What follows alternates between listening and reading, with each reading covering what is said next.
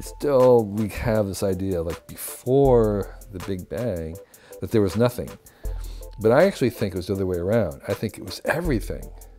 And then the Big Bang is the beginning of very particular things. I think the purpose of this whole thing is surprise. It's sort of like a being that could make anything decides, well, it would be cool if I could make something that could make something then surprise me. I think it's likely that we will speciate. I think it's for certain that we're going to make and invent thousands of different species of AIs. You know, whether this kind of walking barefoot in the woods and knowing how to plant a seed and have it turn into a plant, is that one of those qualities that we absolutely don't ever want to let go of? I don't know. Maybe, maybe not. Interesting. Wow. We have a moral obligation to make new technologies, to make new opportunities, so that every person born would have at least the chance to have their genius shine and shared. Well, how did you wake up? Many different paths. And I think that's the answer. Yeah. Though someone's opinion may contradict yours. Where's my friend Alan? It's all about your perspective. Who are we and what is the nature of this reality? 5, 4, 3, 2, 1.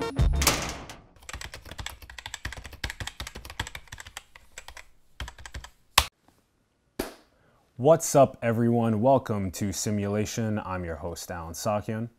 We are on site in the beautiful Pacifica, California. We are now going to be talking about what's next and much more. We have Kevin Kelly joining us on the show. Hi, Kevin. Hey, it was great to have you here. Thanks so much for coming on the program. What a beautiful day.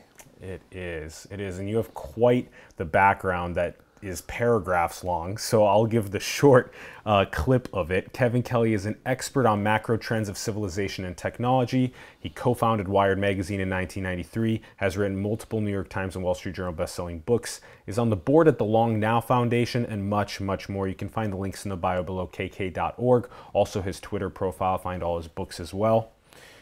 All right. Kevin, we have been spending a lot of time on trying to understand the ultimate nature of reality. And I would like to hear what your thoughts are about that. So we're going to start big, Yeah. and then get bigger. We'll start with the small stuff and then work up. The nature of reality. Well, the honest truth is that I and the rest of humans have no idea. I mean, really, we have no idea. We have theories, we have metaphors that we use, but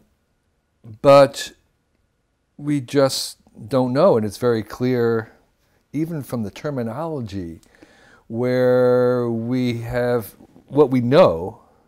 What we know says that 95% of physical stuff is unknown, it's dark matter, and 97% of all the other intangibles is dark energy, which means that we have no idea about really what the basis is. But nonetheless, we have theories, we have suspicions, we have hunches, we have metaphors mostly. And I think, for me, one of the most promising metaphors, one of the promising frameworks to try to understand things is to assume that the fundamental reality of anything physical, things that would hurt our toe if we dropped it, are going to be very intangible, very much dematerialized, very much informational, if not spiritual. So there's a famous physicist, Wheeler, who says, its are bits. Anything that's an it is actually made of bits. And so I think the next big step in us trying to understand the basis of reality will be coming to kind of an informational-based view of both like things like physics and the rest of the world that we will kind of come to interpret through this notion that everything real is really made up of nothing, made up of bits, made up of some kind of immaterial thing. And that's a suspicion more than I could roll out evidence for, but if we look at the subparticles and the subparticles and the subparticles, and at some point it seems likely to me that there's going to be something intangible at the bottom that'll be close to our ideas of what we think about information. So I am biased to the idea that the underlying basis of reality is informational, but I wouldn't be able to prove that, and I think the evidence for it is very circumstantial, but that's my hunch. Does it feel like we are all one? Well, so the answer to the question in the shorthand is yes, it does.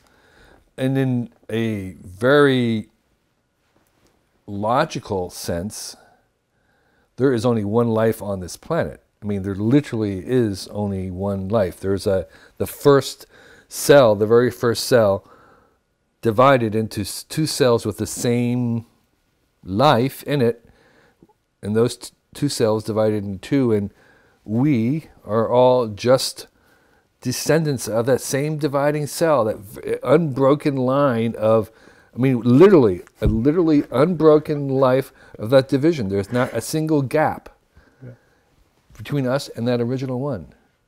Okay? And so we are descendants, and so yes, at one level, in a very real sense, there's only one life. When humans say that, we sometimes talk about kind of something higher, not just life, but other levels of consciousness, and even that's remains to be seen. I think that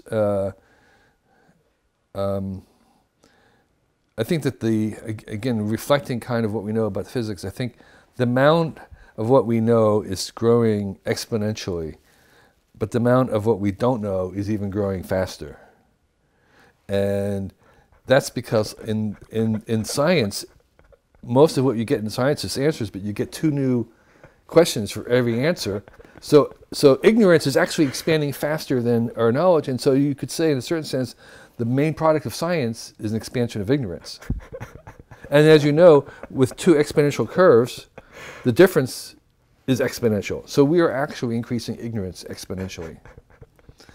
And so, having said that, it's true that our knowledge is expanding tremendously fast, but there is so much that we don't know, that you have to be, somewhat, some level of vanity to kind of state anything with certainty, I believe.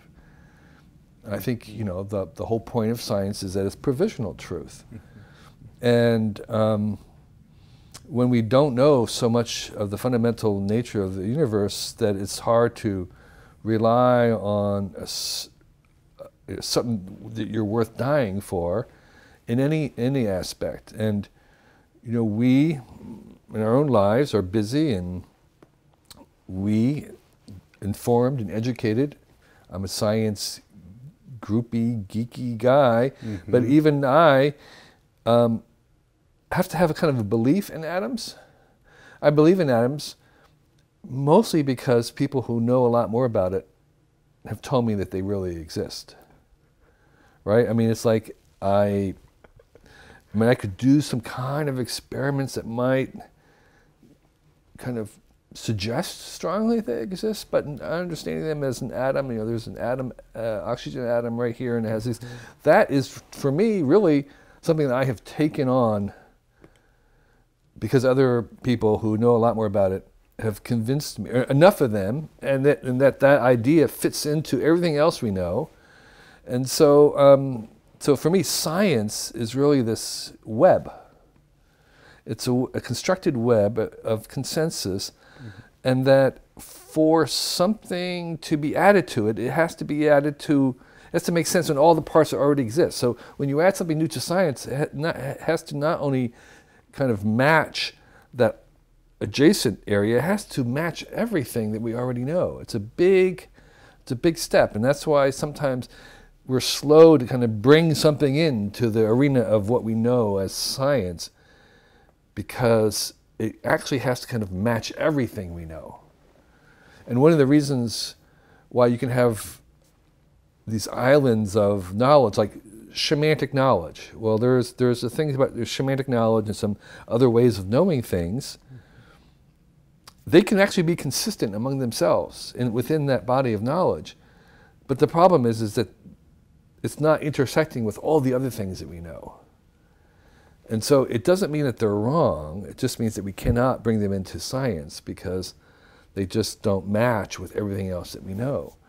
And I like to think about, there's a kind of there's a statement that's not true when we talk about the discovery of the gorilla happening in 1800s or something, because it's very clear that humans knew about gorillas way before them. But there was something true about the fact that even though there was rumors of gorillas and these monster men and stuff, in the 1800s, the gorilla knowledge was brought into science. It was fitted.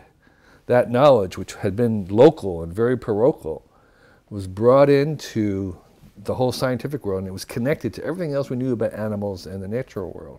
And so in that sense, it was discovered, but it was just being discovered by science, meaning that it had to fit in to everything else that we already knew. And so, are we one, I think, is a question that we're going to be asking for a long time. I think there are going to be, there's many ways to answer it, but I think the answer fundamentally is one of those things that we don't know, and will take a long time. I suspect that the other way to answer that is that we're going to also have this decision ahead of us, is not just like, are we like of one mind, of one thing, but we're going to have a real decision as a society, is whether we want to remain as one species or not. Okay, so as we go forward, we're going to self-direct our own evolution, our own genetics, and there will be plenty of pressure, plenty of interest in modifying ourselves. And there will also be plenty of people, and I know some of them, who will say neither I nor any of my descendants will ever intentionally manipulate our genes, even for the so-called better. And that would lead to some very good prospect that there might be a forking. And once you do one fork, schisms are just in the cards. And so the prospect is that we, unless there is also just a general consensus that there shall not be that division, that we won't allow it, which would mean basically that we're going to prohibit that engineering.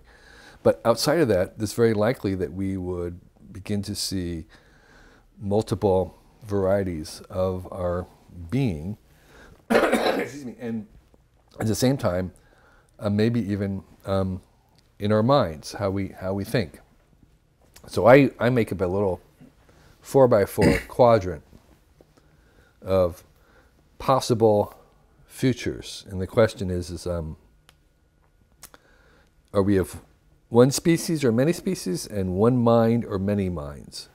And so you can imagine a world in which we remain one common species with many minds. That's sort of what we have right now. We have one species with many individual minds.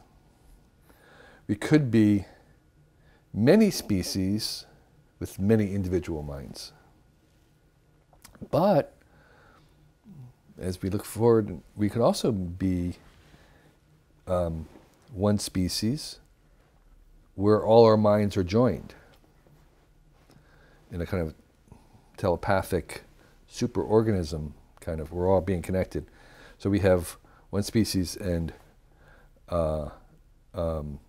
one mind, or we could even have many kind of species and one mind, where we're connected to all the machines and everything else, and that. So we have various, and we all have one mind.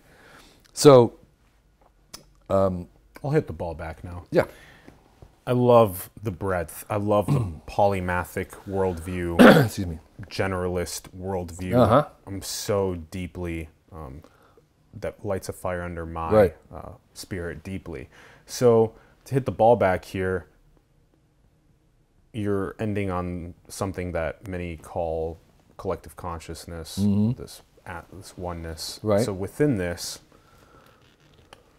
many times we'll get to this part of in the conversation as well, where we talk about this edge of civilizations and knowledge being pushed. Yet, it's also so interesting that this idea of the ultimate nature of reality can also be right here, as we look, Here, I mean like right here. in each other's eyes, Sure. and deeply feel. And if we practice that over and over and over Yeah. again, Right, something so profound that's beyond words right, occurs. sure, And so it's here. sure. This nature of reality is equally here as it is where it's pushing the edge of civilization's knowledge, where you gave this idea of we push an edge in one of these fields and then immediately we learn our ignorance is so much greater. And also, another aspect of what you were mentioning is going back in this evolutionary process to the beginnings of life, the genesis of life on this planet. We can go back even further to the genesis of what is postulated as a Big Bang, or what many Yeah. call creation or source, Sure, or all sure. that is, or God, or whatever people want to call it, that is one, and we are all descendants of Yes, that. right, yes, yes, yes. And so then, is it then that our ignorance of that, our feelings of separation from that oneness, from that deep interconnectedness with this oxygen that we inhale that comes from phytoplankton and trees, there's scientific ways to discuss the interconnectedness as well. Is that the most root, the most upstream issue, is the lack of understanding of that interconnectedness, of that unity, of feelings of separation? I would agree with everything you said, but the question you were saying, is it the most important upstream issue? That I don't know. What could be up there as well then? Upstream issue. Do you mean sort of what is blocking us from progress? Or is that what you mean? Or I'm not sure even maybe what you mean by upstream issue. What do you mean by that? So we mentioned this a little bit ago as well, that when we look deeply Sure. and we feel that the nature of reality seems to also arise even simply here. Okay. So then there's something here that is not practiced enough by us. Enough for what? Enough for feelings of understanding the nature of reality. And so again, it's feelings of understanding the nature of interconnectedness, of oneness. Is that the most upstream issue that we're not embedded Well, I don't know what you mean by upstream issue. This is what I'm saying. What do you Okay. mean by upstream issue? Meaning that as a collective, to hone our attention on that could be the most impactful for cascading the greatest symbiosis and flourishing moving forward.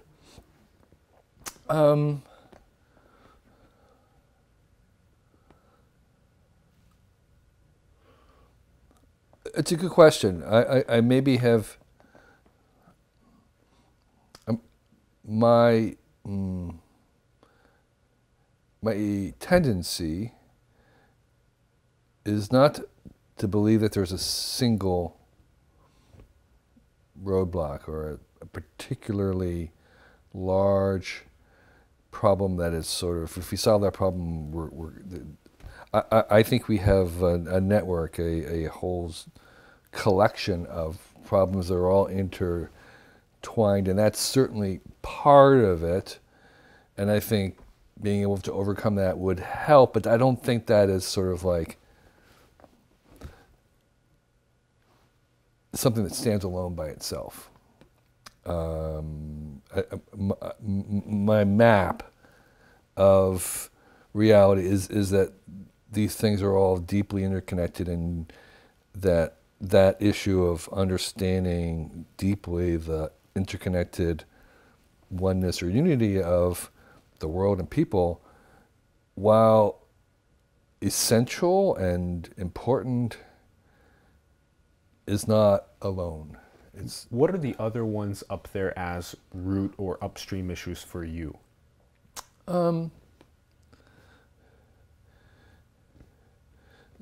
Yeah, so it's it's like all these things that have to happen at once. I was just reading about the axial age and whether that was actually the idea of the axial age was in about 1000 BC. There was around the globe all these societies who kind of at the same time in history decided to position, to see themselves as, and to think about the transcendent, and to kind of invent these modern religions, the monolithic religions, or even kind of the Buddhists, where you kind of had this transcendence, and that, and I think it's no coincidence that came along with the the invention of civilization, and it was because we had a certain level of prosperity that allowed us to think about those kinds of things. All right, and so and so what one of the things that is necessary for us to continue progress in the development of our humanity and making us better humans is the basic having enough food, shelter, water for everybody in the world. I mean, it's very hard to progress in enlightenment when you are hungry. And I think the idea that somehow starving people are more spiritual is just completely wrong. I mean, there is a sense of what's the word I want? Fasting and asceticism can commune you with the divine as when well. it's voluntary. Yeah. Yes.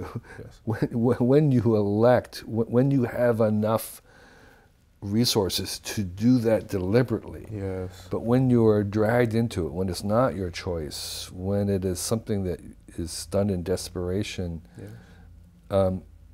there is a sense in which you are kind of closer to the present, but only in an animal way.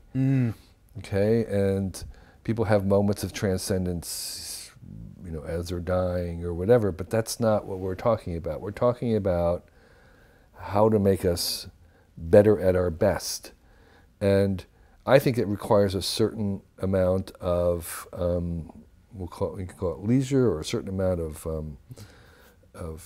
progress, or a certain amount of liberty, a certain amount of things.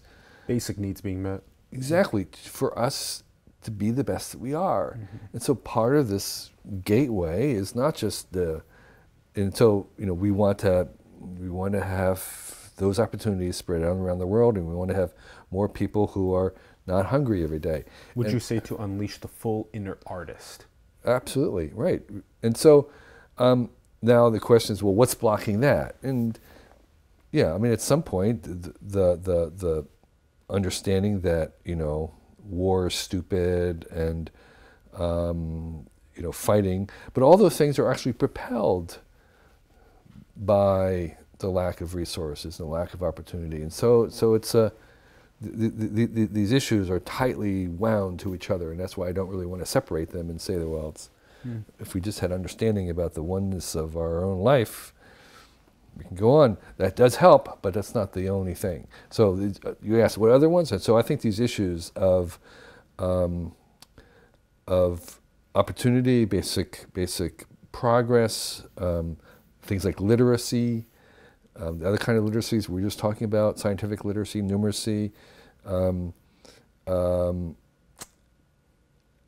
issues of the spread of opportunity and the of true opportunity around the world in that diverse way, right? So the liberation of women, half of the sky, being brought into this.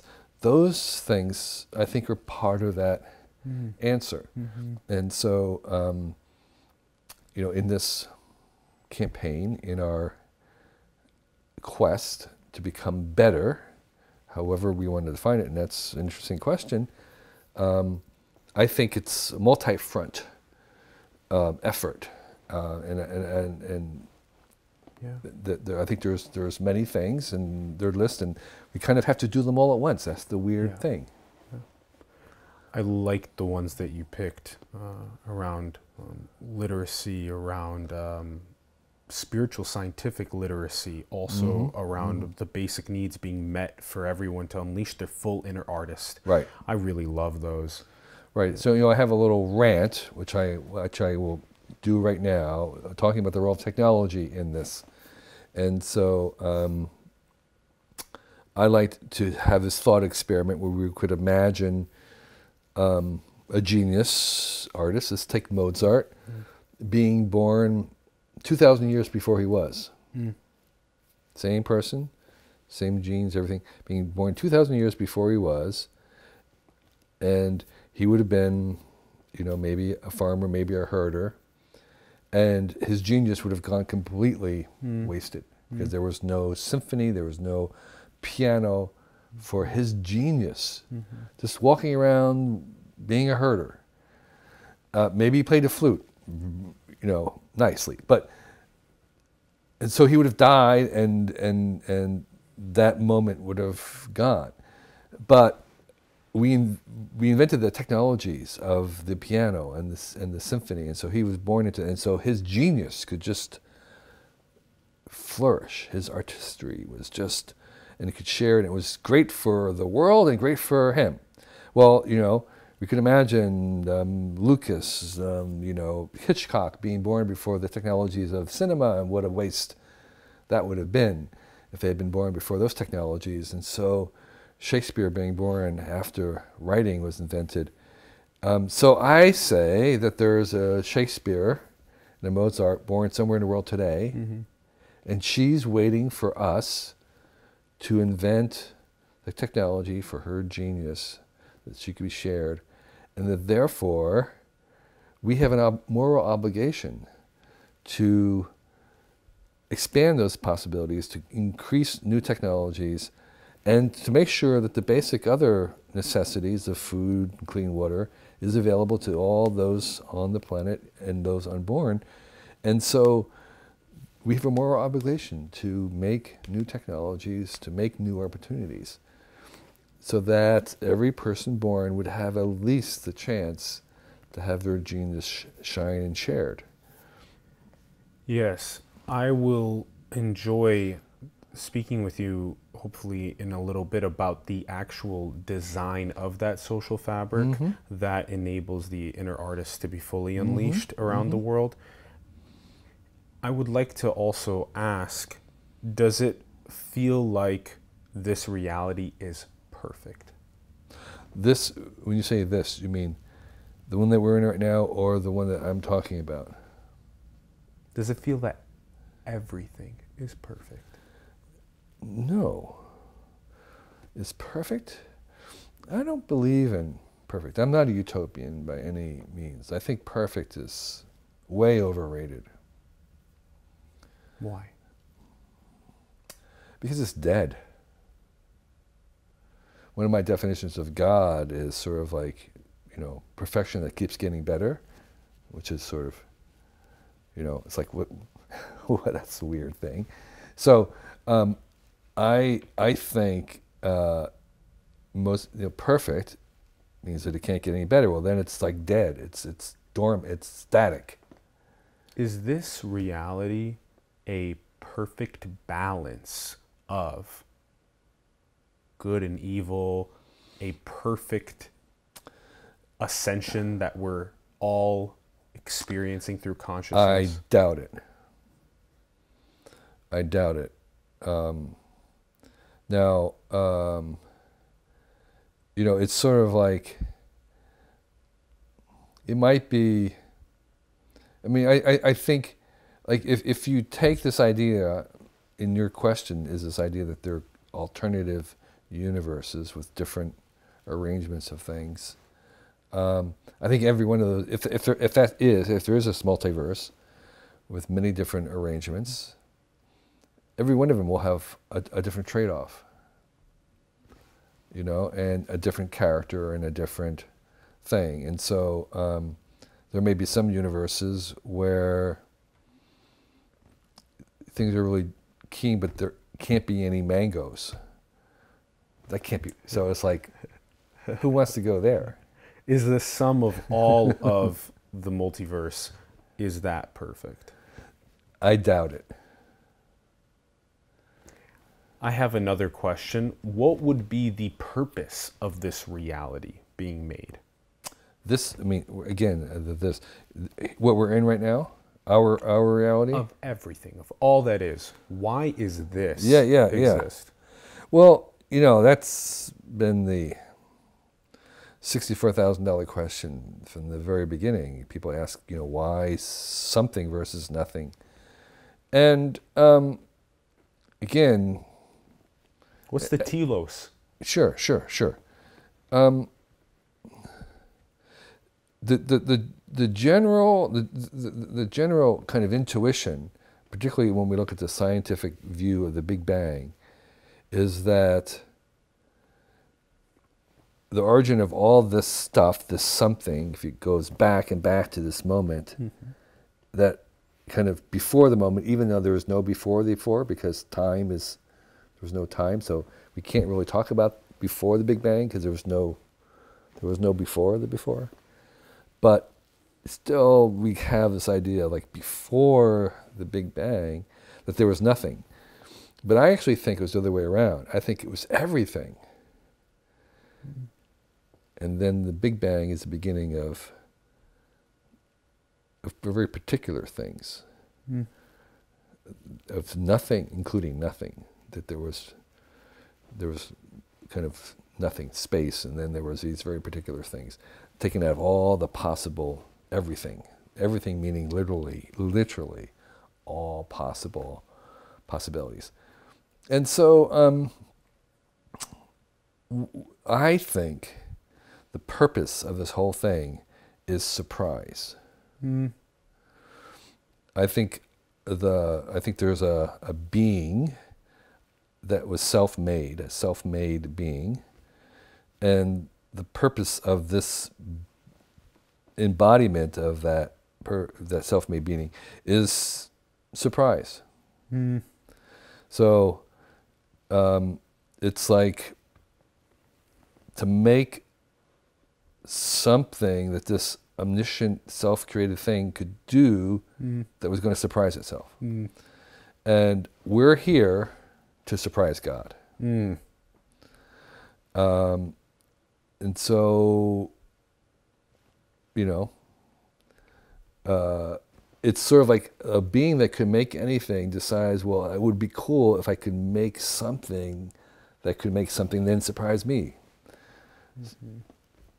Okay, we get that. And that's what we're going to be doing ourselves. We're going to be making robots and stuff, and we're going to give them creativity, and they're going to surprise us.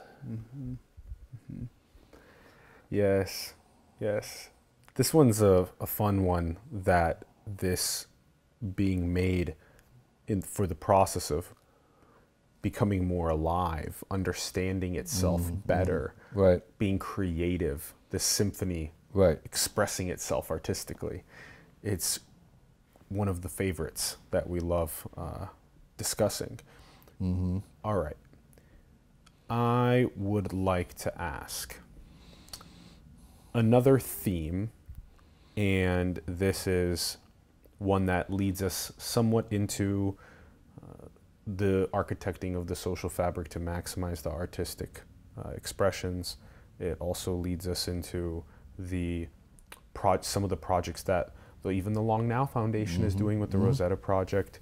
There is an ethnographic condensation that is happening on the planet. Out of the 7,000 languages, about half of them are not being taught. So we're very quickly, most people, learning English, Mandarin, we have Arabic, we have Hindi, we have Spanish, we have these languages, most common ones. And then we have these principles of what feels like, in many ways, of many of these languages that are not being passed on, that have a deep sense of interconnectedness with one another and with their environment, symbiotically. Let's take the best case scenario of an immediate return hunter-gatherer style. Is it principles like that are in a sense missing in modernity, in these massive metropolises? And what are the principles like which ones? Just repeat that last question. Yes. Principles like deep interconnectedness with each other and with the environment. Okay. Things like the children being able to actually see the galaxy and the universe. Things like the apple not just being a sheet of paper for the apple, but rather actually observing the process of the seed, the tree, the apple, that process. Right. And the question is like, are we losing something vital if we lose those in the kind of modernity? And may we potentially design, architect our social fabric of that future that takes some of these principles and really challenges modernity with wanting to architect inclusively of those principles. Yeah. So I think my guess is that the more rounded a person is, that better that person will be a human. And there is certainly there's certainly going to, I don't think human nature is static or sacred. I think it is very malleable. And part of what we're going to be doing is changing our very nature. We're not the same people that walked out of Africa a million years ago. We have changed. So there are things that we have already left behind, and that is in the nature of evolution. At the same time, since we don't know where we're going, we want to retain as many different varieties and approaches and understandings as we can, because who knows what we're going to need, and we don't even know what is actually vital.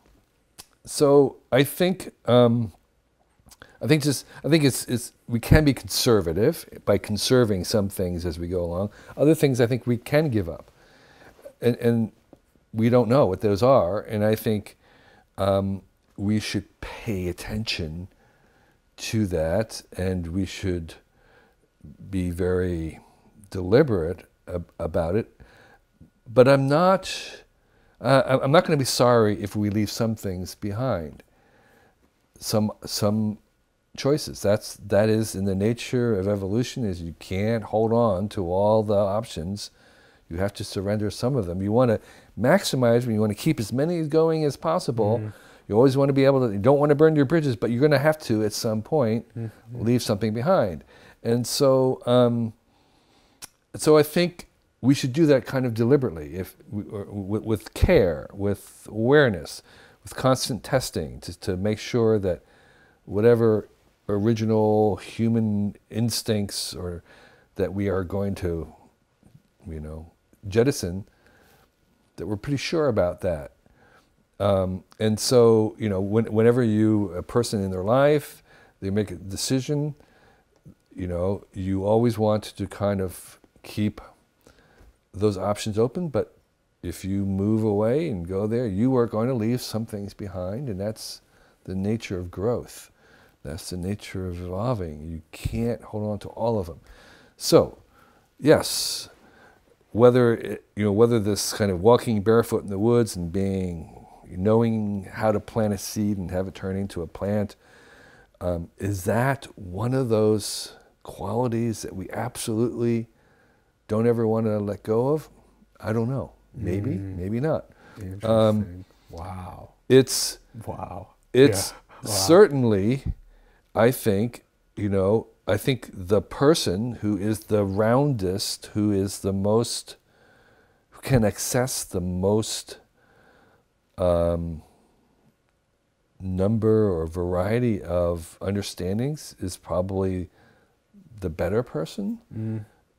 But there's just going to be a limit to what one person can do. The more worldviews and states of consciousness that one person can abstractly reason simultaneously or have in their catalog, right, then that is what is this roundedness.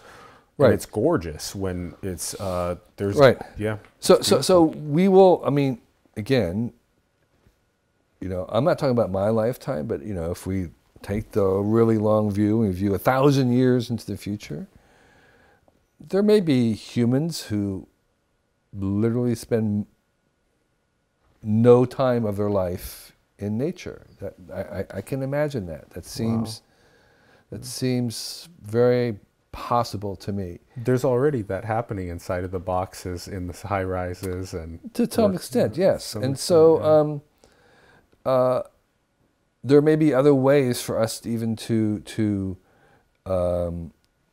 meet some of those human desires, and this is my prediction, is because I think the technology that we are producing will become so complicated at some point that it will resemble natural organic life in its complexity, and that we might have self-replicating devices in 1,000 years. We might have self-replicating devices that are on their own, gathering energy from the sun and replicating and spreading, and that complexity of the technium at that point may resemble the complexity of the organic world, and so there are people who will be attuned to that technium, and they may get they may have no contact or very little contact with the biological world, but they may have a lot of contact with this complicated technium, and that may feed some of their desire for complexity. Yeah. So,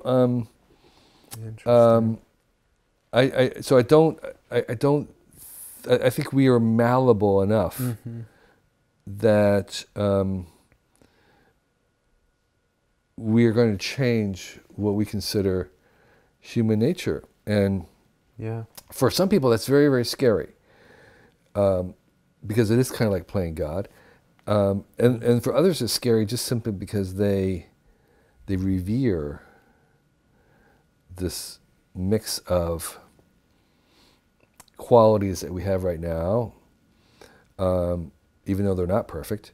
And and others, it scares them simply because they don't trust ourselves to do this well, and that's a fair thing to be worried about.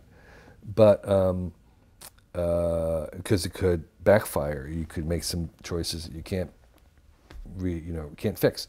So, but I'm a little bit more optimistic, in part because I think that this is going to happen a lot slower than the Ray Kurzweils of the world believe. I'm very dismissive of the singularity idea that this is all going to take place very rapidly. I think this is a very, very slow thing, and that if we are open-minded and if we really test and examine ourselves, we will have time to evaluate, to the first people who live without nature, to look at their lives and see if they're being better humans.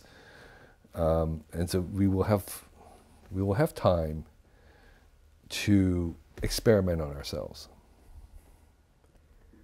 Leave it to Kevin Kelly to take something like the principle of planting a seed and having harvesting the apple from the tree to be like, in the technium, there will probably be people that don't know that, or which even today we have people that live in metropolises that don't know that. So very, very interesting. And then another point to continue on this, as we go through this process of getting into a technium, that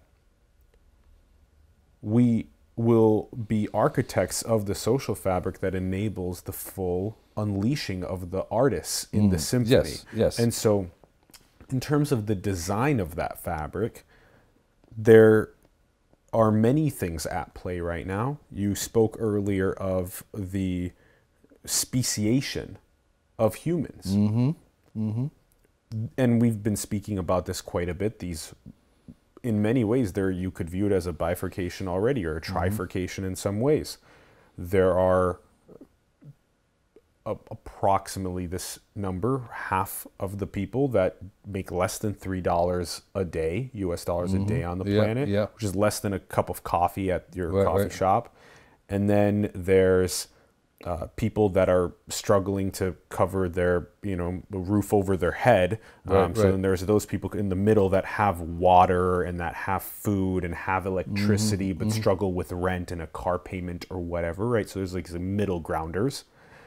And then there's the extremers with the private jets, the yachts, tons of cars, buying up real estate like a game of Monopoly in the metropolises, shopping for 20th designer pieces of clothing, meanwhile walking past the people that are suffering. I'm not one. Those are not my brothers and sisters. So there are these already speciations that are already in the fabric. And then we see certain things, like we look at trees and we look at the way they sequester carbon and the way that they distribute the excess carbon, the large ones, to the seedlings and the smaller ones that don't get so much through the roots and fungal networks. And do we see that right now with these bifurcation, trifurcation of inequality that's occurring? We don't really see too much of that. And the architecting of the social fabric towards a similar, maybe biomimicked process could include something like an inclusive stakeholding, an inclusive fitness between that oneness, where it is in our best interest to help unleash the inner artists, and that we earn stakes in that process. And that it's already happening everywhere around us, where we use all of these products and services and fuel the shareholder wealth of those organizations without ever owning any sort of tokens in that process. Yeah. How do you see that social fabric, given all of those variables just described, being able to be architected to handle such a technium? Yeah, I think we're in the early days of architecting, our society. The amnesia about the past is really shocking. The journey from the days of, say, my grandfather growing up without electricity and running water or anything, to my life was that's just an amazing jump. Okay, and that's almost within touching distance, and even my own. I mean, I sometimes have troubles conveying to my own children the parochial nature of growing up in the 50s in America. How really different it was, and non-cosmopolitan, and very, very isolated, and there's just so many things, and like again, this desert of information about how to do anything, which it's really hard for them to understand. Like I was telling my son that we didn't have computers growing up, and he was thinking, but how did you get to the internet if you didn't have computers? It's like, that's a really good question. So it's like, and so what I'm trying to say about that is that we are right now. I mean, the until now, people's conception of who they were, what this is all about, what they're doing, what the purpose of life, and was not really about engineering society. I mean, that was not on the agenda. There might have been a couple people who were thinking about it, a few people who may have thought about that, but this idea that we have some individual responsibility to be working on this, that this is the grand work ahead of us, that we are in some ways not just concerned about this person in our town, but this person who lives in Ethiopia, and this person that we don't know if was walking on the street never see, that we have any duty or obligation or anything to do with that this is new. And so I think the great frontier ahead of us is us developing tools of collaboration, of being able to work together at the scale that we've never been done before, at the scale of a planet. We have had no planetary awareness, no global framework before this moment. This is, I mean, the best someone might have done is become a nationalist, right? If they were thinking big. But we're now required to think globally. And it's very hard because we don't even have the information globally. And so and so we are in the process of becoming aware that this is something we have to do, to making the society, and then developing the tools that will allow us to collaborate at distance in real time, to do these things, to spread these opportunities, to manage all the innumerable, incredible problems that it will create, because we are going to create whole new global problems as we try to do this. All right. I mean, I'm not a utopian. Each of these new steps is going to create new problems that we have not foreseen and can't even comprehend. And so, and they're going to seem impossible, and people are going to wring their hands and say, stop, stop, stop, because of these problems. But no, we're just going to solve those problems with other new technologies and new opportunities. And so I think, I don't think we know how we're going to construct that society that will allow the unleashing of all the inner artists of everybody. But that is what we can work on. And we can work on the tools. We can work on the social technologies, like how do we vote better? I mean, literally, the literal act of voting can be improved. There's this idea of quadratic voting, and we're just at the beginning of how we do this, and we haven't made much progress because simply has not been on the agenda. And now it's sort of forefront. It's like, well, when we're connected to everybody else, that's really good. We wanted that, we need that, but then there's all these problems that happens when we're connected to one another, and so all the time. And so how do we solve that? I don't know, but they are solvable. And when we solve them, that solution will create a whole bunch of new problems. And then the answer to that is not to stop that, but to solve those problems with new technologies that will make new problems. And so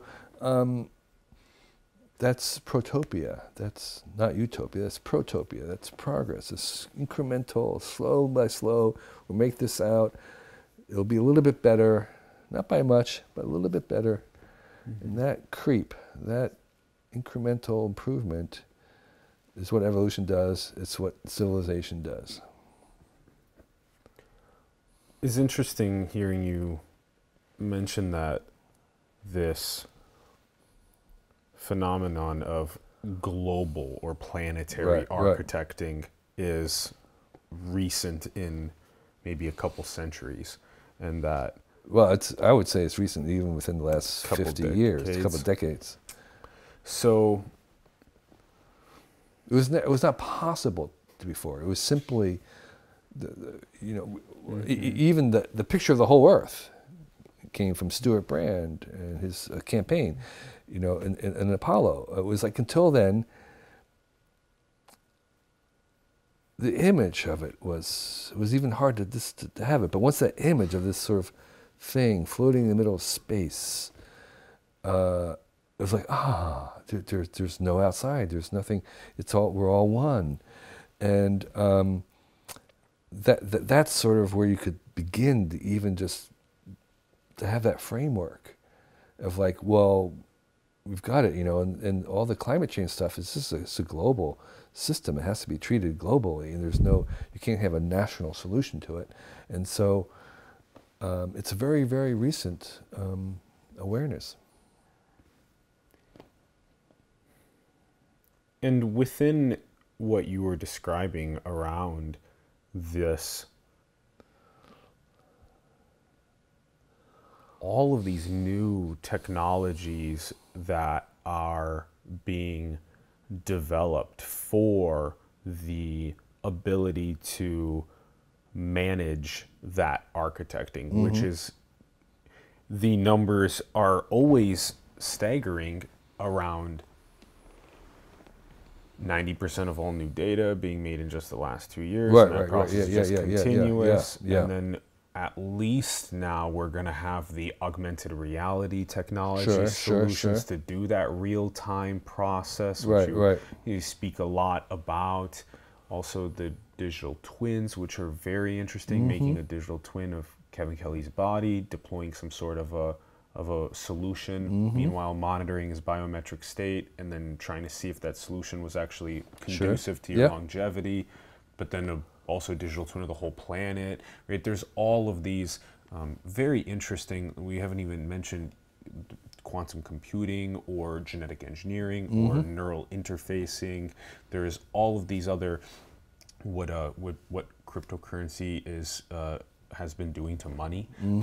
So there's all of these different things that are happening, and there's going to be new tools that as this edge gets pushed and there's more questions that come up, there's new technologies that are made, there's more opportunities.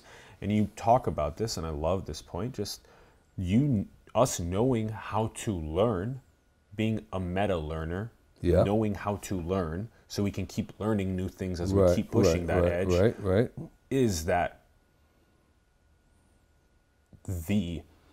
one of the most important, most first principled things. Certainly, yes. I think at two levels. I mean, I think part of what we are innovating when engineering evolving as collectively is our ability to learn collectively. And I would say right at this point in 2019, 2020, one of the most underrated accelerants of that learning is YouTube. It's just phenomenally accelerating how fast things learn. I'm not just talking about like makeup videos and tutorials. I'm talking about doctors going to YouTube to see how a surgery is done. I'm talking about scientists going to YouTube to watch someone give a tech talk on a paper that they wrote so they can understand it better. Or on this channel, someone watching you say something and then getting inspired in their country across the planet to take initiative in starting a community around that thing that absolutely. inspired them. So that's just one tiny aspect. That's YouTube. That's just YouTube of what we're trying to, what's happening, which is that we're collectively accelerating the rate at which we learn things. And the chief way that we learn as a species is through the scientific method. And I wrote one of the first histories of the scientific method itself. And my point in writing it was that in the next 50 years, the scientific method is going to change more than it has in the last 500 years. That the scientific method itself is evolving and accumulating new techniques. And that science, the very method, the science itself, not just the stuff that science discovers, but the process of science is also changing. Which And is so exciting. it is, because collectively we are learning how to learn in more ways and faster and deeper.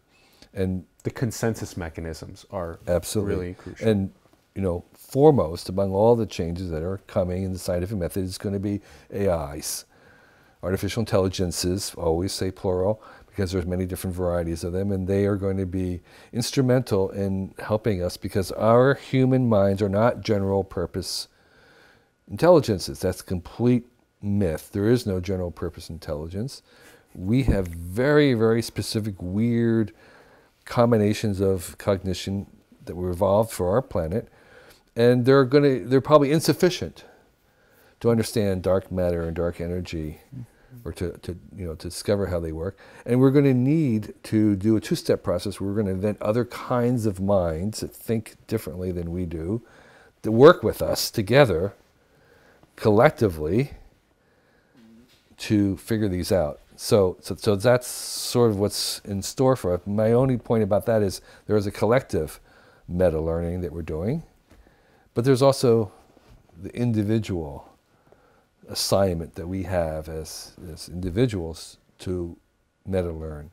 And that's, in my opinion, much further behind in the sense that we're not even aware of the issues. We're not aware that this is our job, that we need to learn how we learn ourselves, or to optimize our own learning. And there's no curriculum that I've seen anywhere in the world that teaches you or me how to optimize and understand our own learning. Because each of us learn a little differently for different things, and what we want to be able to arrive at is to know fully well how we would best learn a new language, how we would best learn a new physical skill, how we would best learn a new discipline, how many hours of rest we need between this, how much we have to devote to the practice. We don't know. We have no idea. And this is what I think schools should really be teaching, that when you graduate, what you're graduating with is a degree in self-learning, a degree in how to optimize your own learning so that you know yourself the best patterns and techniques, the best way to learn, all the different things and ways that need to be learned, and you know what they are. And you've been practicing, you've been tested, and you've been helped by teachers to optimize your own learning. That is what high school and college should be. There's that inner artist to be unleashed, and there are all of these, even from such ancient days of things like Bloom 2 Sigma, just get one-on-one mentorship, and that accelerates you tremendously. All the way up to today's artificial intelligence is acting as coaches that have a psychometric profile, an ancestral profile. You've discussed back and forth about what this this artistic expression is of yours, and there's a tailored daily learning process of, like you said, patterns and techniques around that, actualizing that fullest potential. Right, and actualizing means they're conveying to you so that you understand what it is and you can repeat that and do it again. So it isn't that you kind of arrive at doing something creative. That's just the first order thing. What we want to know is you want to know what that process was so that you could do it again even better, and that you could, and more importantly, that you can actually evolve or optimize that process. That there's enough self-awareness about this that you can get better at it. And that's what the true artist, you know, the Picasso, somebody, is that they sort of, there's a great documentary that does a time lapse of a Picasso working on one picture as he paints and repaints and repaints, and then he painted the same painting over and it's like you say, well, that's fantastic, and then he, no, he changed it. He said, well, that's fantastic, and he's changing it again. It's like he's looking for something. He's doing something. What is he doing? And what it was he was aware of what it was that he did, and he was trying to surprise himself. He was trying to get to something that he hadn't seen before. He famously said he wasn't interested in beauty and prettiness, and all the places that we would want to stop were things that looked pretty or beautiful or cool, and he was not interested in that. He was interested in something that shocked him, that was surprising, that was different. And so he was aware enough of how he learned and how he did that he could just produce these. And so it's not just like we want to have a mentor to help us make creative things. No. We want to have a mentor that teaches us what that process is, so that we can evolve it and make it even better. Yes. And that's a high bar. It's a very, very high bar. I don't know how to do that. And maybe it requires AI to help us do this, but I mean, I think even using human teachers, we could go a lot further in that if that was the course. And the course is you graduate understanding how to optimize your own learning. And so Love that would be fantastic.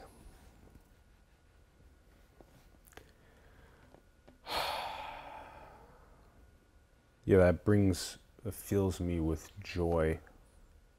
It fills me with knowing that is our highest potential, and that it is so exciting to feel what it feels like when every single one of us is unleashing the fullest inner artist. Right. Yeah. And, you know, I like your use of the artist because in my framework, how artists go about the world and scientists go about it are very, very similar. They're parallel. It's the same, topologically it's the same process. And when you have a space, I'm using space as in the mathematical sense of a high-dimensional space. When you have a space with as many dimensions as reality has, meaning that there's, you know, thousands, if not millions, of different variables that are being mapped in that space. When you have a space that's really high variable, and you're trying to navigate through that, you're trying to search through the space, which is what computer scientists would use as a way of discovery, that when you're discovering something, you're kind of going through the space looking for some peak of optimal adaptation. So they would make a map of success, whatever it is, and they would say, when you reach the peak, you're at the peak, and the life and the search is looking for the optimal, you're searching a path up to the optimal position. And that search, that discovery, is exactly the same process when you're inventing something. So when you're inventing, you're doing the same thing. You're doing the same search. It looks exactly the same. If you were looking at someone searching, you couldn't tell whether they are inventing something or discovering something. And that's why I would say, you know, it's like, did Ben Franklin invent electricity or discover electricity? You know, did someone invent prime numbers or discover prime numbers? Was the light Fire, bulb language. Was the light bulb discovered or invented? The wheel. They're the same thing. It's the same process. And then the artist discovering the painting or inventing the painting? Creating it or discovering it? It's exactly the same process. Those processes are basically identical. It's really the same process. And so an artist who is coming up with something is often coming up with it in a very similar process that a scientist would come up with a new idea. I loved how you also mentioned not only with this way of viewing discovery, I love that, and also the way of viewing the rapidly accelerating mechanisms that are changing of the scientific method. That's very important as we consensus figure out what is civilization's collective some knowledge, and how do we find these question marks at the edge? How do we efficiently galvanize resources? There have been some big pops recently. Whatever Satoshi Nakamoto and blockchain was a massive pop in the last 10 years now, has just been pushing a very interesting edge. When you were mentioning earlier this lineage, and we are descendants of that lineage in many ways, that itself is a biological blockchain. There's very interesting ways of viewing it, with many orphan chains that have died out along the way, and many, again, bifurcations, forks, like you said earlier too. So the process of us figuring out how to, what is your inner artist? Is your inner artist in the seeing the overlap between biology and the distributed ledger technologies? Is your overlap between brain-computer interfaces and geopolitics? I mean, like, there's so many ways to figure out what's actually at the edge, how to make unique connections at the edge, leveraging artificial intelligences to run quadrillions of permutations of all of these edge pushes to figure out where we should go. How do humans have a symbiosis with that process? Because is humanity a biological bootloader for a digital superintelligence? You gave us this technium 1,000 years from now.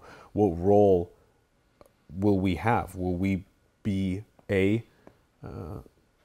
will we be consciousness in the digital superintelligence, and that is what will exist? How do you feel about that?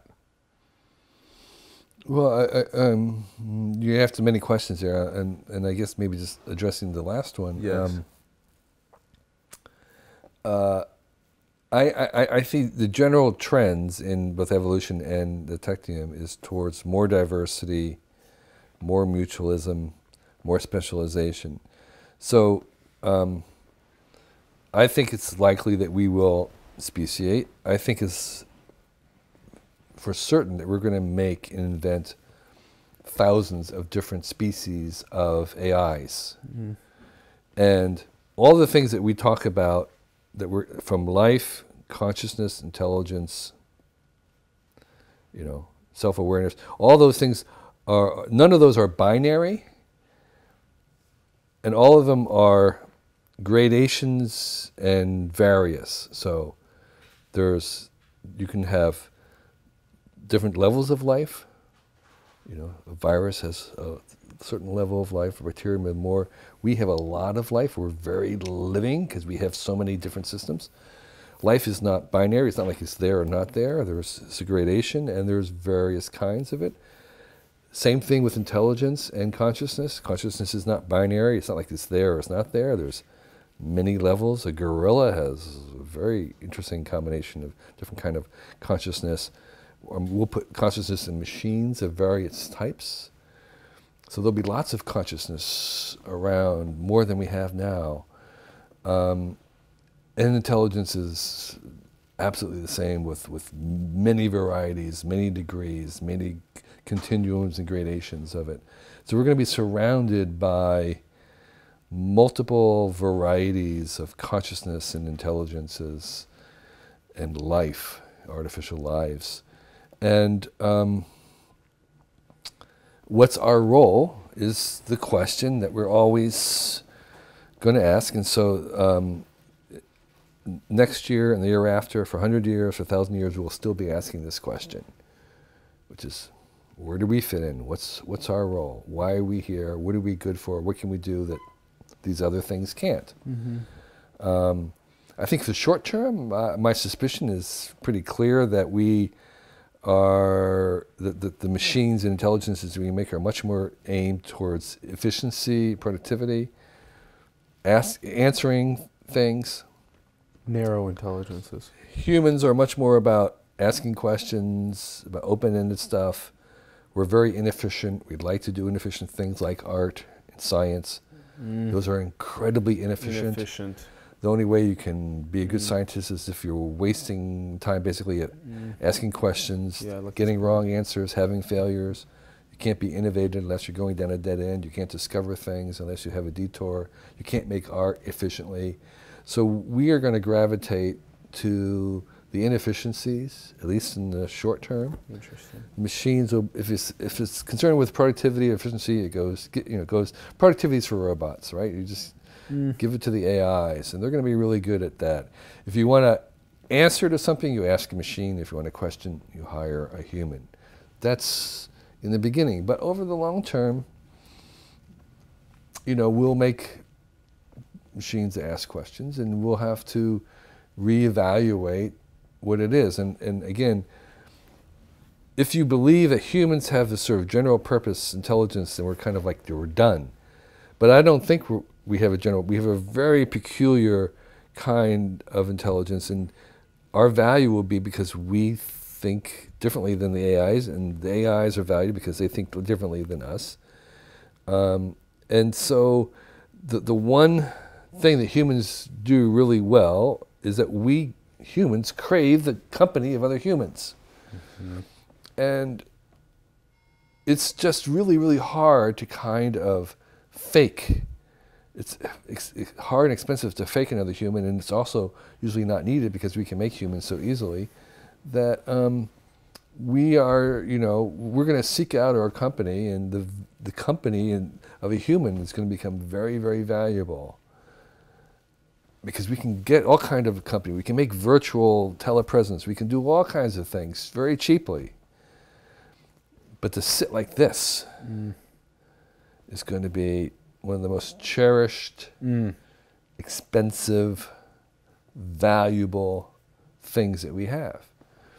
And, someone will take a plane across the country and come there, and that's costly, that's expensive, much it'd be cheap to come over an avatar. And we'll do that all the time, but we'll come to value that sitting there, because you can't fake that. You can fake so many things. But we're really tuned to that reality. We always will have some value of that. And so it may be that, our jobs in the future may be just to keep each other company, to entertain and to enjoy that company because we love it. Yeah, the neurophysiological effect of the technologies that we're talking about, when I do see an indistinguishable Kevin Kelly that's sitting next to me here, and I can't tell. You will be able to tell. Because we took millions of years of understanding that telling process. And so in 1,000 years, though, that's this is much different than 10 or 50 years from now. So there's that, and then there's also that I'm very curious as to the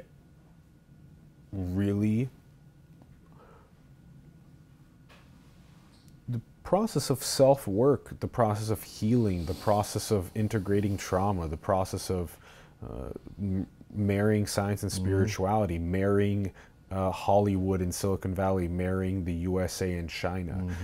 There's so many of these harmonizations that we would love to happen that are part of that architecting process that you listed earlier.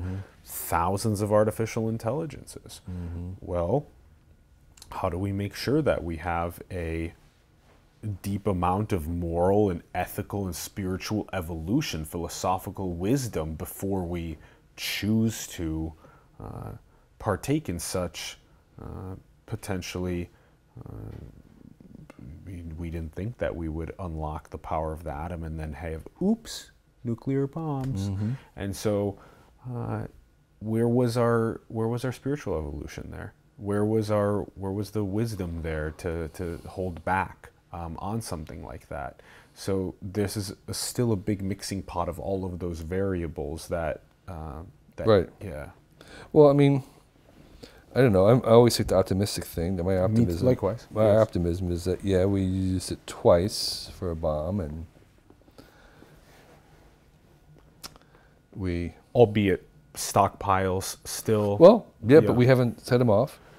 So albeit $800 billion per year. yeah, no, it's a complete USA right. It's industrial complex. right. It's military, stupid at a level Yes, of yes. stupidity, but at the same time, so far, we learned something. So How do we wake up? How do we wake up fully to this? We were at the very beginning. sure. Yeah.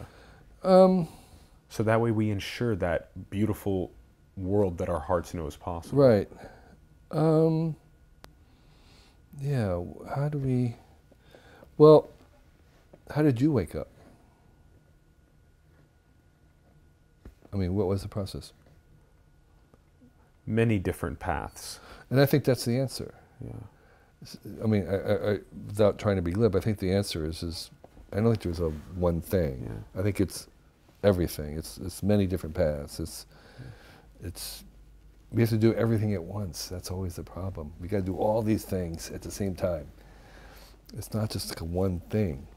And so, we want to do all the things we know we have to do, making sure that there's opportunity spread throughout the world, that there's clean water and energy, and clothing, education, and we want to have transparencies, and we want to connect everybody, and we want to.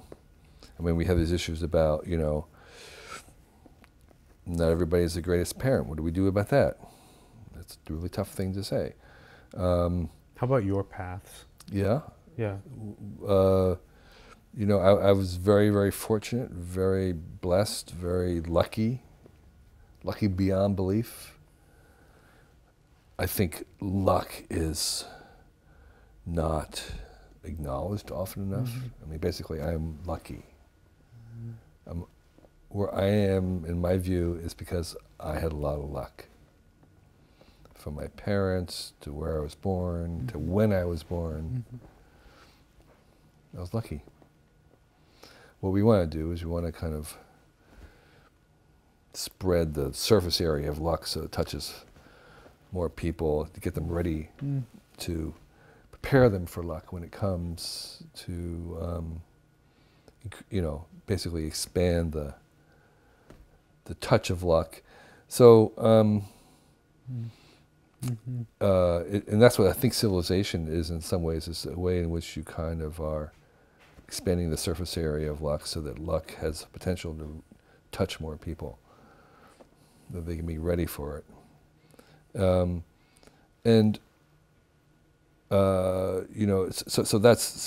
That's another thing that we have to work on doing at the same time, trying to empower people. Luck can also be viewed as gifts. It can be viewed as synchronicity. It's absolute These gift. Basic needs that come up as mirrors, in a sense, in the oneness, where it does come up that once I do a deeper amount of self-work myself, that all of a sudden my relationship with my family changes drastically, with my friends, with my inner artist, just changes drastically. And so we create mirrors as we awaken more and more. And right now, the internet, and especially social media, is a big mirror. And yeah, and there's a lot of very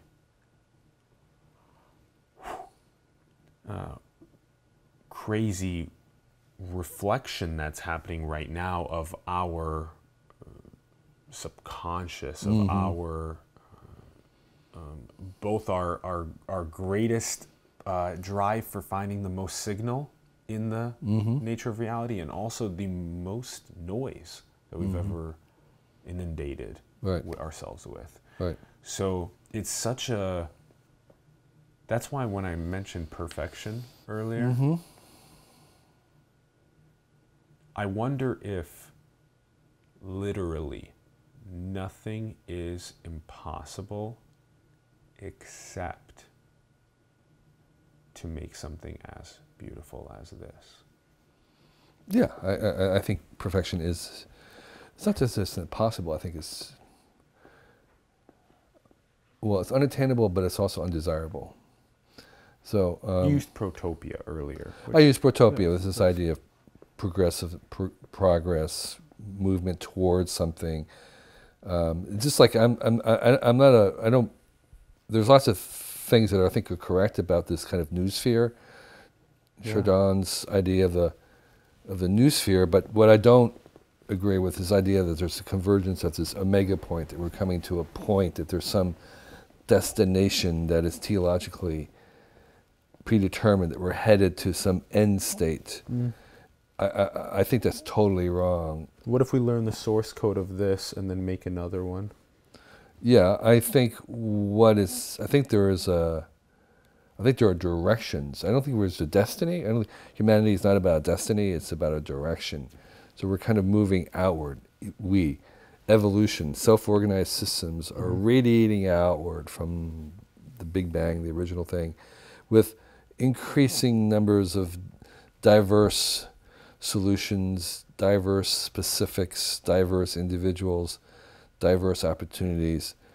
And there's a direction of a radio outward, but there's not some convergence onto an endpoint.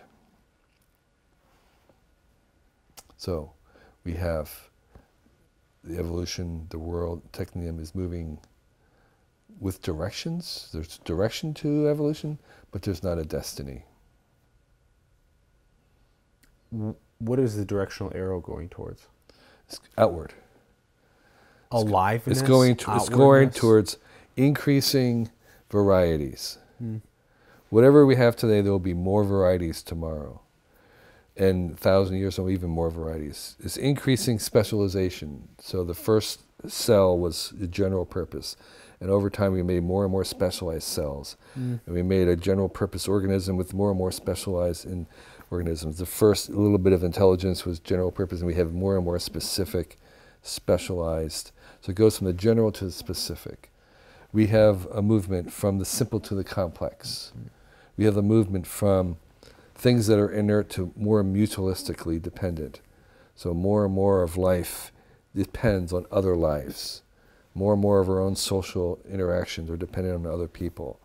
More and more machines will depend on other machines. So we have increasing towards mutualism. We have an increasing movement towards sentience, mindful acceleration of the degrees in which we can adapt and learn. That's called thinking. So there's more and more a general trend towards increasing levels of learning and adaptation or mindfulness. So those are the general trends and directions. Yeah. Beautifully synthesized. I want to also make sure to mention this because it's a story that I think will help unleash the inner artist out of so many that are in the process of contemplating beginning or still in their own process of discovery, or maybe they are already on their path, but they're still struggling somewhat along the way. That the story about putting in these literally tens of thousands of hours of time into being your inner artist in order to become the true best inner artist you can possibly be. With the pottery professor story is so incredible.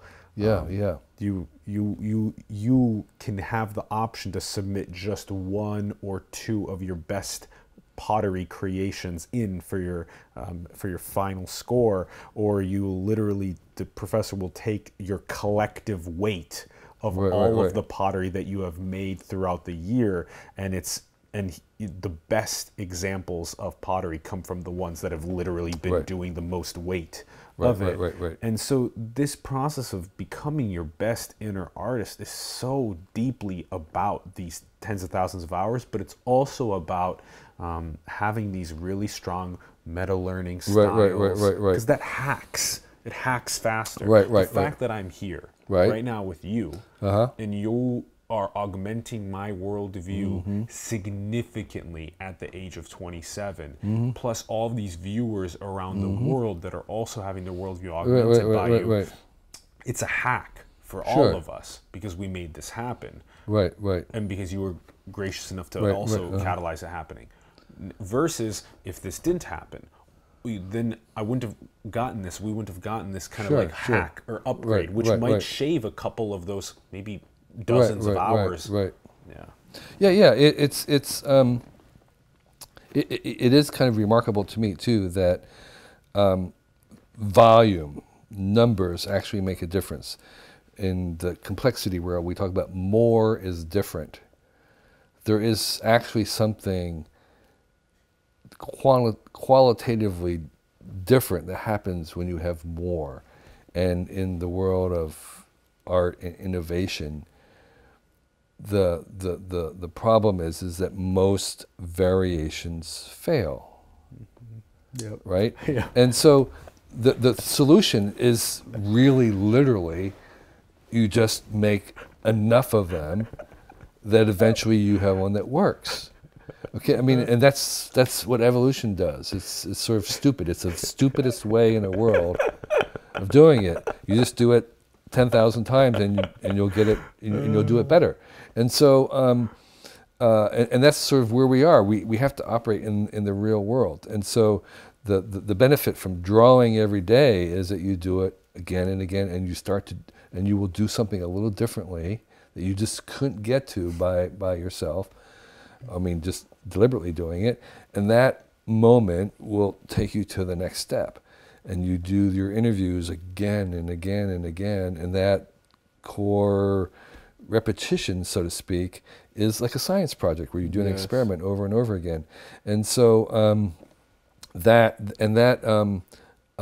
solution to innovating and getting somewhere new and somewhere different and somewhere better comes down to numbers. Like you do it a lot. You do it as a practice. You do it as a discipline.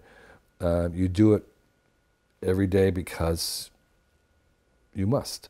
And so that's one of the benefits that we have of being in this reality. This what I think of as our ride, right? You have the ultimate simulation. To your name, we have an ultimate simulation, which is like the subsidy, the quality of this brief ride that we have is just unbelievable, and we tend to squander it, right? That's the fear. The fear is that we'll have this once in a lifetime opportunity to kind of be immersed in this thing where. And here's the crucial difference you were asking before about reality. The thing about this simulation that we're in, this view, this avatar, is that we actually, in this arrangement of things, we have the ability to have an impact on others. And we have this very, very complicated system where I actually can do something and I could affect somebody way far away who doesn't know me. I mean, I can do things that could affect millions of people. I can do things that can affect people for good. I have this power to impact by being in this body that has physical restraints and all kinds of things. and senses, but that body, this presence, this reality, is one that's sort of built to kind of optimize our ability to have impact on each other. We can imagine lots of other realities, and we'll make many of them the AR world and VR, and we can do amazing things in them. We'll be able to do certain things. We'll have some impact. We'll be able to have some senses, but we're not going to have the built-in leverage that we have in this world here. And so, you know, the lament from Christmas Story, Charles Dickens' story, the lament of the Scrooge is that he realized that he wasn't using that life for impact when he had the chance. And it wasn't that, it wasn't so much that you're going to miss the fresh mangoes and the hair blowing through your, and all these other senses. Yes, that's part of it. But the thing was is that he realized that he could have actually influenced people's lives back then, but he missed that opportunity. And so we have, in this situation here, been set up in some weird way to optimize our potential ability to impact each other that we aren't going to be able to replicate for a very long time. We can replicate lots of aspects of reality, but this one of being able to actually have the impact in so many different dimensions is missing, and will be missing for a long time. Wow, there are still so many ways to go. One of the things that I do want to bring up is that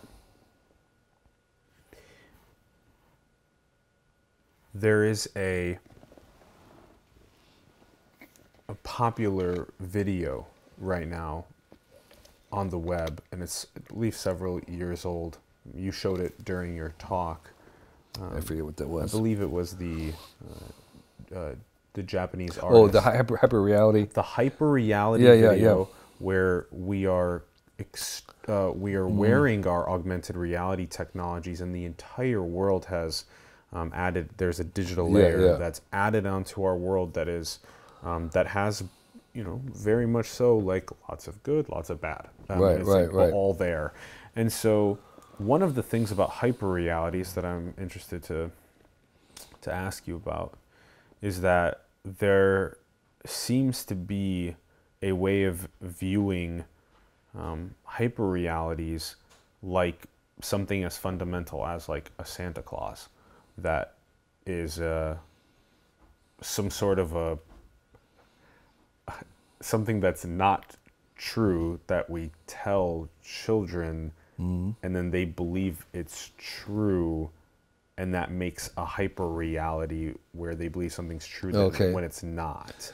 Well, yeah. So a lot of our fictional characters are like that. Like Superman has a certain level of reality as a concept. I mean, it's like that archetype, that hypothetical, mythical, it's a mythical character, has some level of reality in our minds because we can share, there's something that we can share, there's certain attributes that we would agree on, there's, you know, it's, as a concept, it has a reality, even though it may not be real in physical realm, it has other levels or spheres of reality. Ideas are real. So Santa Claus is like that. It's a mythical character that has some level of reality, and that's a very basic level point, though, in the grand thing, which was that you mentioned this at the beginning as well, with this whole idea of the atom and us buying into that. The atoms are all here, and that the cells look and function a very specific way, and that that the galaxy and the universe function in a very specific way. And so then when I look at a molecule of water, and you look at that molecule of water, can we collectively agree that the molecule of water looks the same? Because Yeah, well Yeah. it these are the ways that maybe the scientific consensus mechanism could hopefully upgrade itself in a sense where there could be something that is like a sort of base camp or catalog of what we collectively believe is objective. truth. yes. So again, I think science is operating with that. You know, it's still very, it's a contingent, it's a contingent consensus. But I think we're on a process now with kind of Google and some of the AIs to actually generate a corpus of statements or knowledge that is graphed, that is connected together, that we would come to accept in a consensus way that was true. So it would have a statement saying that, you know, London's the capital of England, and most everything else in that corpus would agree with that. Therefore, there has, you know, 99.9% agreement, and therefore we can say, well, that's true. So there is a consensus, and the consensus works.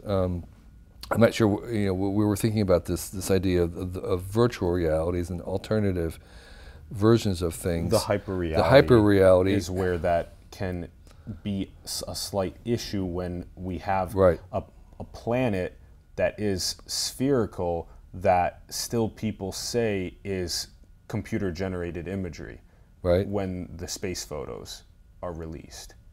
And so there's a hyperreality happening where it's there's a scientific consensus that is aiming to be made around spherical planet orbiting right. spherical star, Sure, spherical sure. moon orbiting that, and then there's a body of people that say that no, flat Earth, or no, it's Right, CGI. right. And so we have, in a sense, a sense-making mechanism Right. that is deeply a part of this push that we've been talking about through the conversation that may need these first principles like you are describing, where there are these statements that hopefully children being born into the world can enjoy a statement like the planet orbits the star, and that the breath I take in comes from phytoplankton and trees. Yeah. I think that's mostly there. I mean, I think, I'm not. There's lots of issues with this kind of fake news and conspiracy stuff. I'm not as concerned about the flat Earth people. That's just almost, to me, almost like a performance art. I don't really take it very seriously. But there are other issues like climate change where arriving at a consensus is much more important and much, in certain sense, more difficult. And I think, as we go forward, we can enter into certain things like race and genetics, where there is going to be a lot of contention about what is the consensus and what is actually true. Yeah. And in part because, A, we don't know, and two, the process of finding out is uncomfortable. Yes.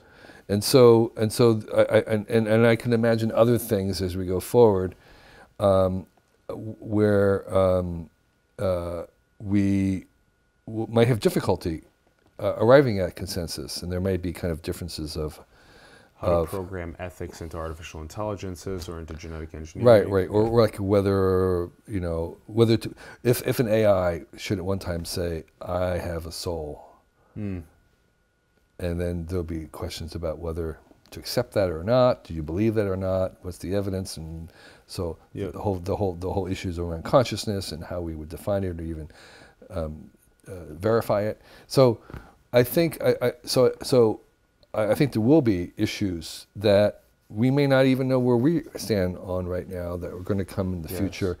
But I think in general we are moving to a place. And again, the thing about these truth things is that they're brought in only if they can be connected to everything else, and then they become useful. And the problem with lots of things that aren't true is they're not useful. I mean, one of the things about evolution, in terms of like the evolution debate with the creationists, is that the thing about evolution is that it's incredibly useful. It's with evolution, the old Earth, the idea of geology and layers. That's how you find oil, right? I mean, that knowledge is used to determine where we find oil. There's a use to it. Creation science is completely useless. It tells you nothing. There's no predictions. It's by its nature. The utilitarianism Right, helps. of truth is so powerful. Yeah. Okay, and so when you can bring it in and connect it to everything else, it increases its values. Yeah. So like other things have values by how much they're connected. Data alone is never valuable. Data only becomes valuable when it's connected to other data. The structuring of it. Right, and so that's the problem. Not the problem. It's like to me, it's a self-terminating, self-limiting problem about these untruthfulness, because ultimately they were just proven not to be useful. They can be distracting and causing problems, but they're going to disappear eventually because they simply aren't useful enough.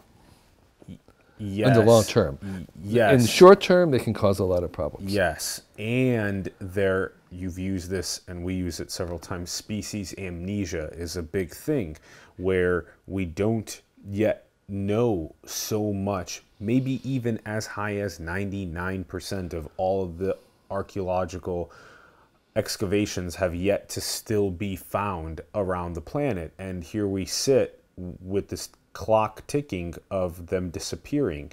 Right. And so in order for us to understand that, or in order for us to understand something as where one person may use this word conspiracy, people still want to investigate into something as recent as under 20 years ago, the 9/11. People still want to investigate in and understand what is really the truth of that. Or even as recent as just a couple months ago with Jeffrey Epstein. Right. Similar thing. Right. People want to know what is the truth. Right. Who, if any, are real, true puppeteers or moving knobs. Right, because when we had Cambridge Analytic, people want to know the truth behind it, who was behind it, and so that interest is not just on the right; it's on the left as well. It's everywhere. People understand that there are big dynamic systems, that the elites, the powerful, have motives to shape the world. So it's a very natural question, I think. It's a natural question to ask, but the difference would be, what do you accept as the evidence or proof? What's your criteria? And here's the thing in this new world that we're in, and that is that it's almost impossible in today's media to ascertain the truth of anything in real time by the evidence of itself. And so if you look at a photograph or text, you can't tell whether that's been altered. If someone sends you a message, he said this, well, anybody could change those letters and you could just make up something. How would I know they really said that? Here's a photograph. Do I believe it? Well, anybody can Photoshop it. And here's a video. Well, anybody can make a deep fake these days. I can't believe that. The only thing you can believe is the source. And the source is only believable in terms of their history, of how reliable they've been in the past. Or if they have an umbrella, or if they've been vetted by someone else who's reliable, like a newspaper or something. And so we're coming down to basically the point where you can't tell right away in real time whether something's believable, but all you can believe is their source. And so that's sort of where we are, and part of what we want to do is make a system where the sources of things are embedded into the thing, so they can't be taken apart, so that you can always, so you'll be able to just say, well, where did this come from? Because that's really the only thing that we can ascertain in real time. Eventually we'll figure out, but in real time we can only evaluate by the source. full circle, because the same thing applies to this reality. It Right. all goes back to source. Right. It's so beautiful. Right. Very last question. Sure. What is most beautiful? What is most beautiful? Oh boy.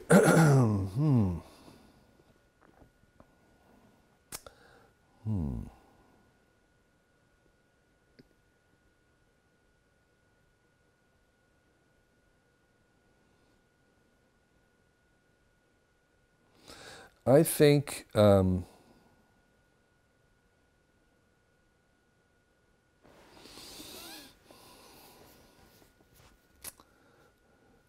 for me, I think the most beautiful things are acts of selflessness, of, in some ways,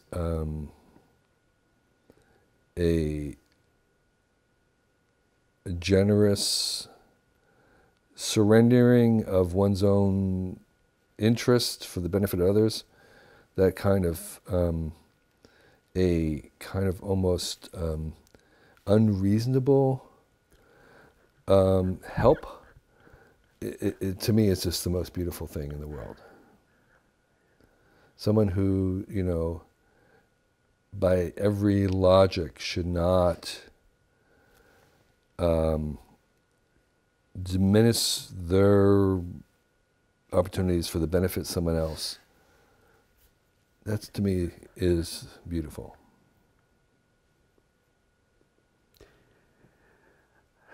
It speaks to that inefficiencies that you were Right, talking exactly, about. right. It's you know, it's not rational, it's not efficient, it's extravagant, it's generous, it's surprising, it's art, Yes. it's beautiful. Yes. Which in the long run may actually end up being part of efficiency, potentially. No, it's part of opportunity, the expansion of choices. It's which itself. I mean, so the thing about it is that the universe Part of the whole. is totally inefficient, right? It's the universe is the most extravagant, irrational, Couldn't paradoxical. I say the same thing and call it an efficient symphony, though? Right? It's just it's non-mechanical. It's irrational. It's the most beautiful thing because it is an act of. It's a gift. It's an act of selflessness, right? I mean, the universe as a whole, I mean, because there's really no reason for it, in the sense of accomplishing. An efficiency. An efficiency, right? Versus a symphonic expression. Right, as a unfolding. gift, As a gift. right? Yeah. So you can almost reduce my response to saying a gift is the most beautiful thing. Wow. Wow, Kevin, thank you. Thank you. You're- Thank you. You're very welcome. I enjoyed the conversation. I'm so grateful. It was surprising and a gift to me. This has been a huge gift to us. Thank you for coming on the Sure. program. Thanks everyone for tuning in. We greatly appreciate it. We'd love to hear your thoughts in the comments below in the episode. Let us know what you're thinking about all of these topics that Kevin was talking about on the program. We'd love to hear your thoughts. Have more conversations with your friends, families, coworkers, people online about these subjects that were discussed.